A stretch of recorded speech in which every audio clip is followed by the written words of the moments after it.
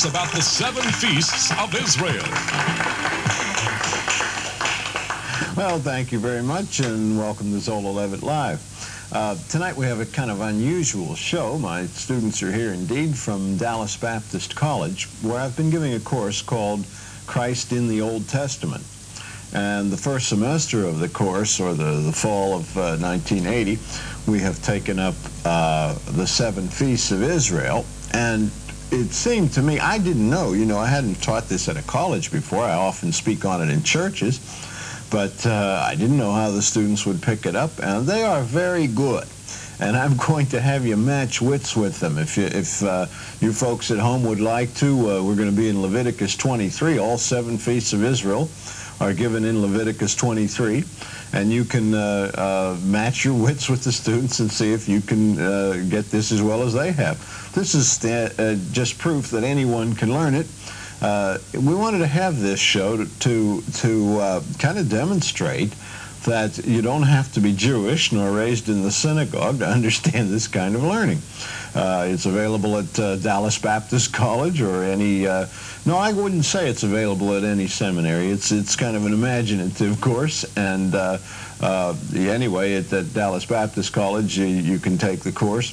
By the way, I wanted to tell you that you folks in the Metroplex are near enough by to get to Dallas Baptist College. I teach it every Tuesday night, and the second semester will start January 13th, 1981.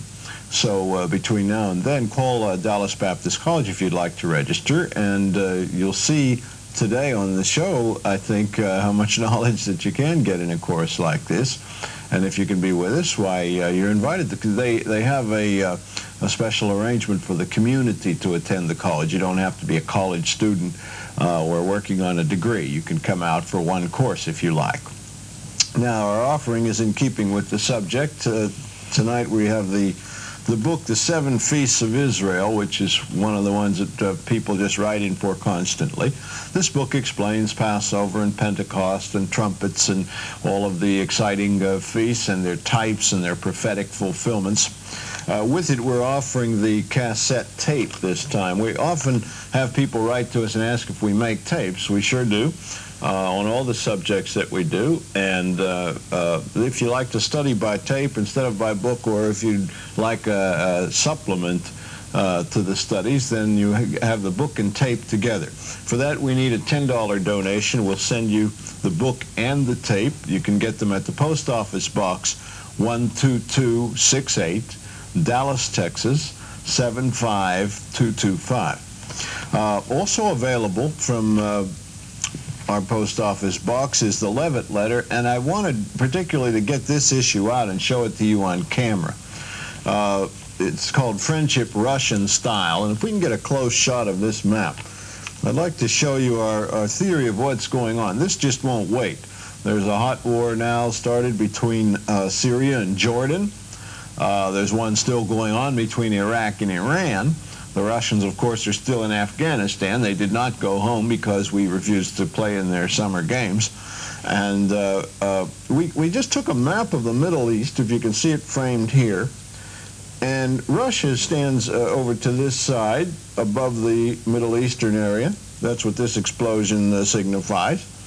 Afghanistan is next. You see the tank and the explosion here.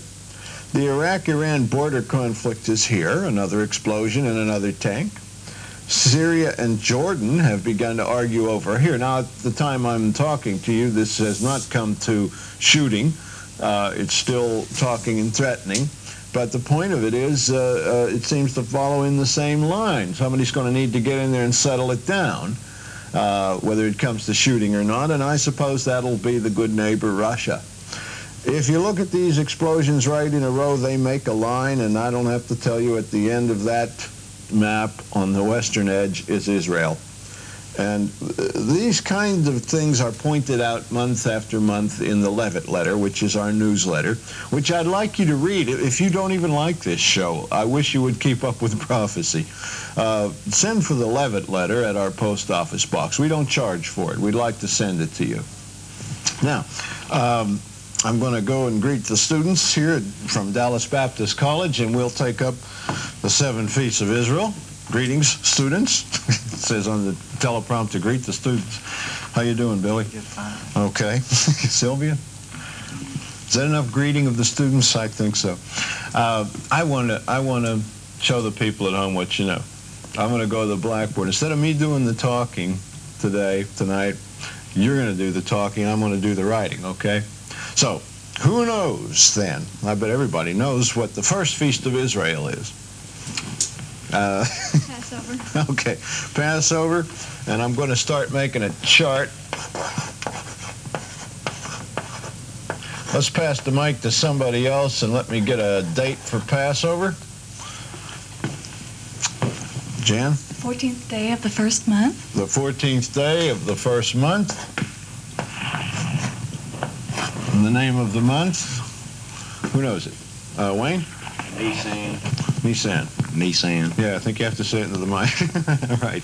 The 14th day of Nisan, which is the first month on the calendar, the Hebrew calendar, and that would pertain, Jane, to what time of the year on the calendar we use? This would be spring, probably April. Yes, it usually occurs in April. This upcoming year, 1981, Passover will be on April 19th. That's the 14th day of Nisan, and so April 5th would be the beginning of the year. It usually is around the spring equinox, around March 21st, give or take. Okay, and it's because they use a moon calendar. The Bible is based on, with the months as the phases of the moon, rather than the Earth's revolution around the sun, which is it comes out somewhat different. Okay, Passover, and the symbol for Passover is what in the Bible? It's Billy? Pass Billy a mic. The lamb is the symbol of Passover. All right, and the sacrifice. The word I want is blood, because it's not going to be strictly a lamb in the New Testament, but the Lamb of God and his blood. I'm going to put a symbol beside each feast so that we can kind of identify it. Billy, what did the blood do for them in Egypt? Blood saved them as they placed it over the door of each home. They were passed over by the death angel. Yes, it actually saved their lives. It gave them more than redemption of a spiritual kind. That's not more, but it really gave them physical redemption. They lived through the night, which you couldn't say for the firstborn of each Egyptian household.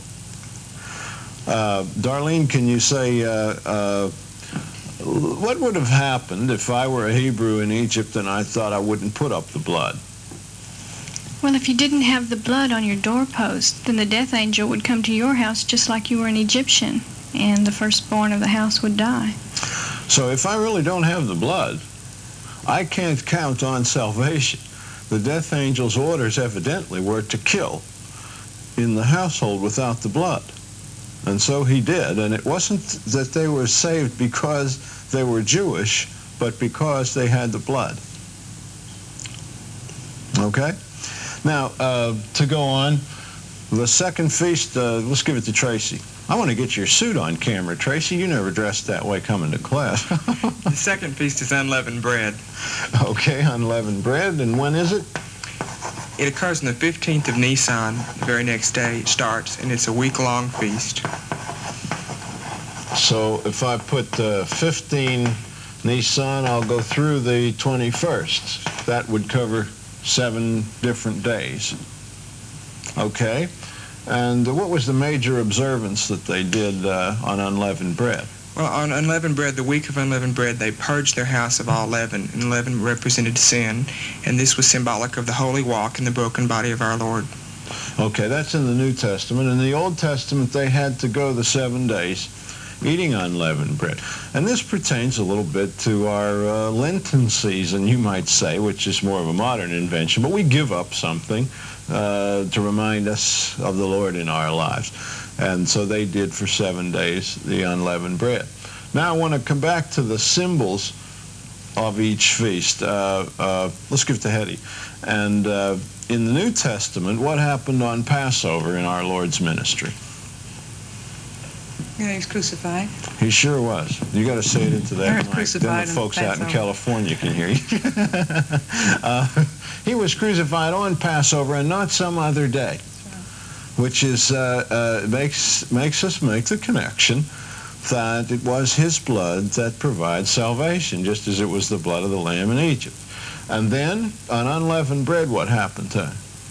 He was unleavened bread. He died. Well, he died on that day, and then he was buried. And that's the part I stress, because he said, this bread is my body. We have a table here with a symbol for each feast. We might get up a piece of this unleavened bread. You don't see it every day. You shouldn't see it every day. It's specified for this particular season. Although they can eat it year-round, they may not eat leavened bread on the Passover and unleavened bread season, those 8 days. And this is what it looks like. The Lord said, this is my body, and it's remarkably like his body. It has no leaven in it, no sin. It has stripes. By his stripes are we healed. And it's pierced with holes. If we got in real close on it, you could see rows of holes, just like a soda cracker has got little holes in it, so it'll bake through. They shall look upon me whom they've pierced. By his stripes are we healed. Very much a picture of our Lord. They ate this for the 7 days. It's flat. It's not the tastiest bread in the world. They knew how to make sweet, fluffy white bread like we do, and rye breads of all kinds that tasted very good. But this bread is rather plain. What's in it? Who can give me? Wayne, do you know the ingredients of unleavened bread? Flour and water. That's it. That is it. If you put salt in it, or if you put anything else, you adulterate this thing. And this is sinlessness, is what it means. We also had symbols here of Passover. Of course, the wine cup, which is your prime symbol, and the wonderful little Passover plate with its divisions for putting the bitter herbs and the egg and the various signs. We've had Passover on the show before and showed these things. Now, to come to the third feast, let's put a symbol over here. I like his body, since he said, this bread is my body, and since his body was put into the earth on unleavened bread. It's an interesting question that's been asked for years. Let me put it to Bill. Pass the mic back to Bill if we can. You're going to be a preacher real soon, as I understand. Bill's been called to preach, and somebody may ask him, how did the Lord get off the cross, or why did he get off the cross in just 6 hours? It seemed that the very day he was crucified, he was already dead, and yet crucifixion many times took 3 days. That was its point. Well, he had another feast that he had to keep. Was first fruits. Well, simply that. Well, no, unleavened bread. You mean unleavened bread? He was crucified on Passover, and unleavened bread comes the next evening. These start at moonrise in the evening. So it's the night of the 14th, he sat down with his disciples and he ate the Passover. And he was crucified at 9 o'clock the following morning. And the night then when the 15th started, he had a feast to keep. And he never missed one.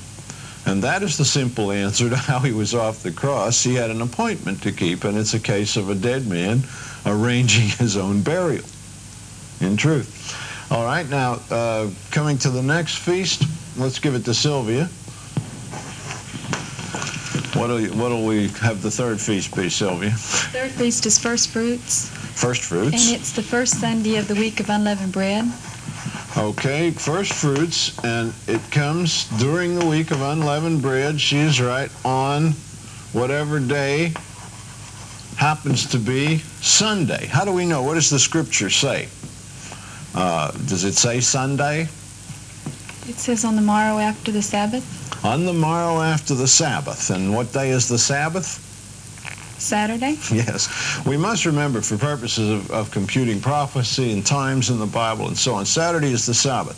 Sunday is never the Sabbath. If you don't believe me, I suppose you can write me letters and so on. Sunday is the Lord's day. It's the anniversary, of course, of the resurrection, of Palm Sunday, when the Lord rode the donkey into Jerusalem. There's many attractive things about Sunday, but Saturday is the Sabbath. And if we don't compute that, we won't get this right. But in fact, it gives the morrow after the Sabbath, during the week of unleavened bread, as the day of first fruits. What did they do that day, Sylvia? How did they observe first fruits? Okay, they took the first fruits of the land. Since they'd come into Israel, it was kind of desolate and when they left it. And then when they came back, there was all this stuff, and so they gathered up all the first fruits and they took it to the priest. And they said, this is a thank you to God. Thanks for, making the land prosperous again, and thanks for giving us all this. Sure. Bill, what was the condition of Israel when they left? Remember when Jacob, and there were only 70 Israelites when they left, back when Joseph was vice pharaoh of Egypt and his brothers, and finally Jacob, who reluctantly left Israel.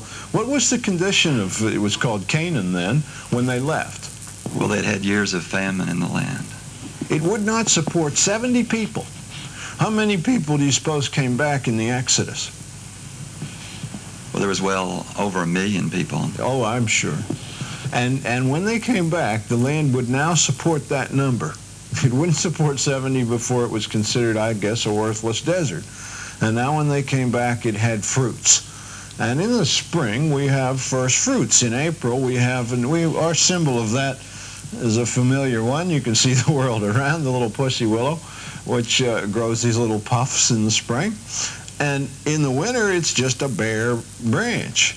It's like a resurrection every spring. You can't tell one bare branch from another in the winter.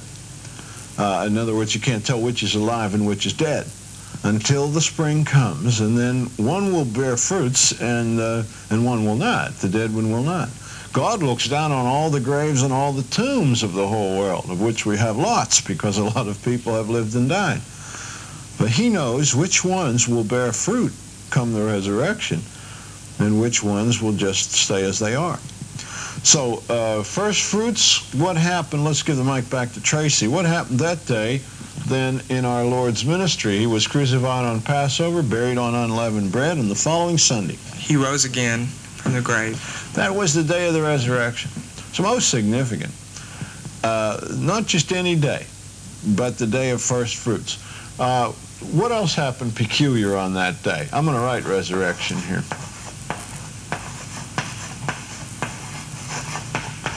Do you remember the passage about the people rose and were seen in Jerusalem? There were other tombs opened in Jerusalem after his resurrection, and there were people seen by the village people, townspeople. Yeah. What do you suppose that was all about? Well, I think it was a promise of further resurrections to come, and the promise of our resurrection, and those were the first fruits after Christ Jesus. Yes. You see, on first fruits, the farmers were supposed to bring in their crops. But Jesus is not a farmer who raises crops. He raises people. So he raised a few. That was perfectly appropriate in keeping the feast, and gave that small offering to the Father. That was only a prediction of much bigger and better things to come. All right, now, have we got some New Testament scripture, let's say, for resurrection, first fruits? How about you, Tracy? Put you on the spot. Okay, there's several New Testament scriptures for resurrection and first fruits. There's several good passages in Romans that has to do with the Lord's resurrection. Yes, indeed. How about, you got it, Jane? 1 Thessalonians 4:16 and 17. Okay, can you quote it? No. No. Also, 1 Corinthians 15, 51, and 52. All right, both are about the rapture. 1 Thessalonians 4:16 and 17. She's quite right. We all recognize it when we hear it. The Lord himself will descend from heaven with a shout, with the voice of the archangel, the sound of the trump of God, and we'll all rise. And that's our resurrection. Then 1 Corinthians 15, 51, and 52, we shall not all sleep. We shall all be changed. Yeah, at the last trump. And this is the point, is we will get a different kind of resurrection than you get from promised resurrections in Hinduism or from Reverend Moon or whatever. There's lots of resurrections around. I'm afraid that the folks who follow Jim Jones were counting on some kind of resurrection. I don't see why they would drink that Kool-Aid if they didn't think Jim could deliver them to a better place. But the resurrection we get is the one where you come back as who you are, glorified. In other words, when they saw Jesus after his resurrection, after that stunning day of first fruits when they found that empty tomb, they saw that it was Jesus. He was a little different. There must have been some reason why Thomas could argue it's not the same man. He wanted to put his fingers into the Lord's wounds and to say, you know, that it's not the Jesus we know and love after only 3 days absence. He must have looked quite different. But it was him, and then they finally verified that. So the others didn't say it's not him. So he must have looked very like him, but somewhat different. And that's what we want in a resurrection. We don't want reincarnation. We don't want to come back as a frog or a drop of water or a west wind or something of that kind, or the planet Saturn. We want to come back as who we are. And that's the kind of resurrection we get, and that's the kind that the Lord got. Now, they brought their first fruits offering at this point, and then these 3 feasts took place within an 8-day period. Now, then what happened next, Hetty? Somebody in the Old Testament is worshiping, and he comes to Jerusalem. Let's say he lives in far North Galilee, or even across the seas, in Libya or in Rome, because they came long distances. After these 8 days, they would probably leave Jerusalem again, and when would they return? On the Feast of Pentecost. At Pentecost. Mm-hmm. And how shall I put Pentecost on here? You mean when? Yeah. 50 days after first fruit. 50 days after first fruits. Right from that Sunday, I'll come down here, 50 days, and I'll have my 4th feast, called in Hebrew Shavuot, which means weeks, or in Greek Pentecost, 50 days. And it usually occurs at the beginning of the month of what? Who knows? Billy? No. Nice guess, but I think you're after trumpets. Sivan. Right. In Hebrew? Sivan. Sivan. She's not Jewish. She remembers the Hebrew. Okay. Sivan would be June. And so I'm going to put, well, I don't know what day of Sivan. Why can't I say just what day, Darlene? It's variable because first fruits is variable. You're never sure what day that Sunday will fall. And since that's your count point, you count down, and the day is variable. Right. It slides back and forth. This Sunday could have been early in the week on the 16th. That'll move Pentecost forward. Or it could have been late on the 21st. That'll move Pentecost down a little. It's based on the resurrection. The coming of the Holy Spirit was based on the exact time of our Lord's resurrection.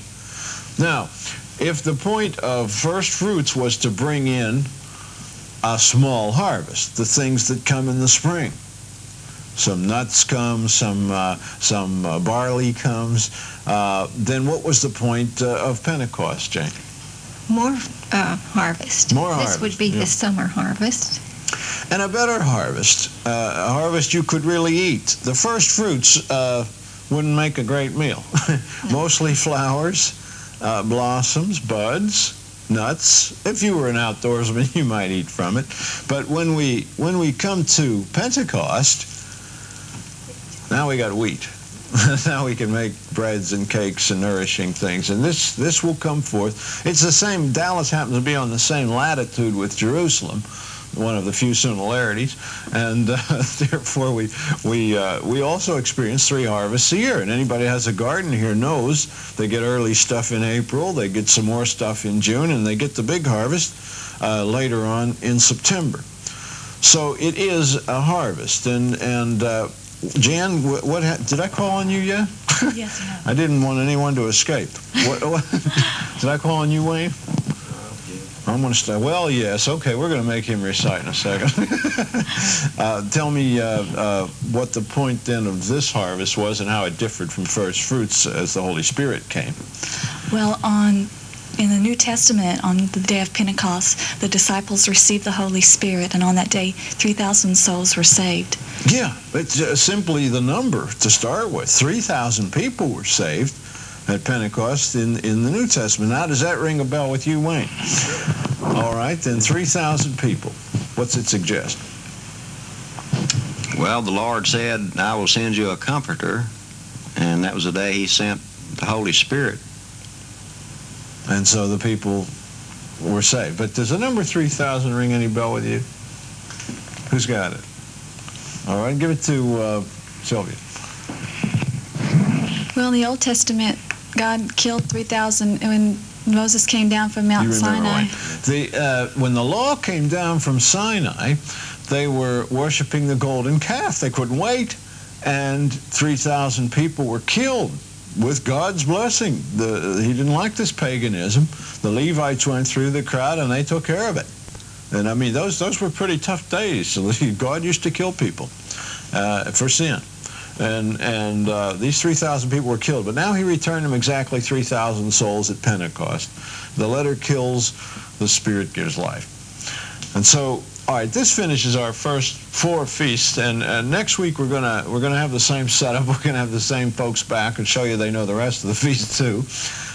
Excellent reciters, good Old Testament scholars, as you see, and they are not a bunch of synagogue-trained Jews with beards and black hats. They are the normal student body and auditors of the course at Dallas Baptist College, where I teach the course, Christ in the Old Testament. I wanted to tell you that our ministry has this lesson available on films. We have films on Passover and the 7 Feasts, which you can get from the post office box. And of course, we have our book and tape, The 7 Feasts of Israel. Write to us at box 12268, Dallas, Texas, 75225. We need a $10 donation if you'd like the book and the tape. You can write to us also for the Levitt letter at the same address. And remember, Sha'alu Shalom Yerushalayim. Pray for the peace of Jerusalem.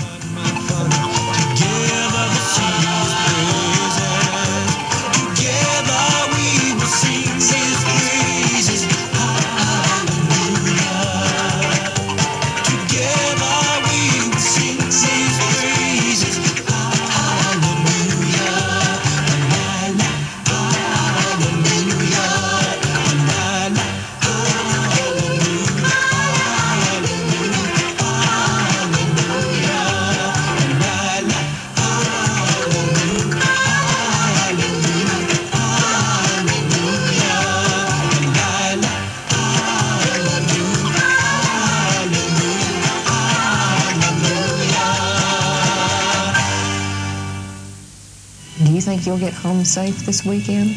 Do you think you'll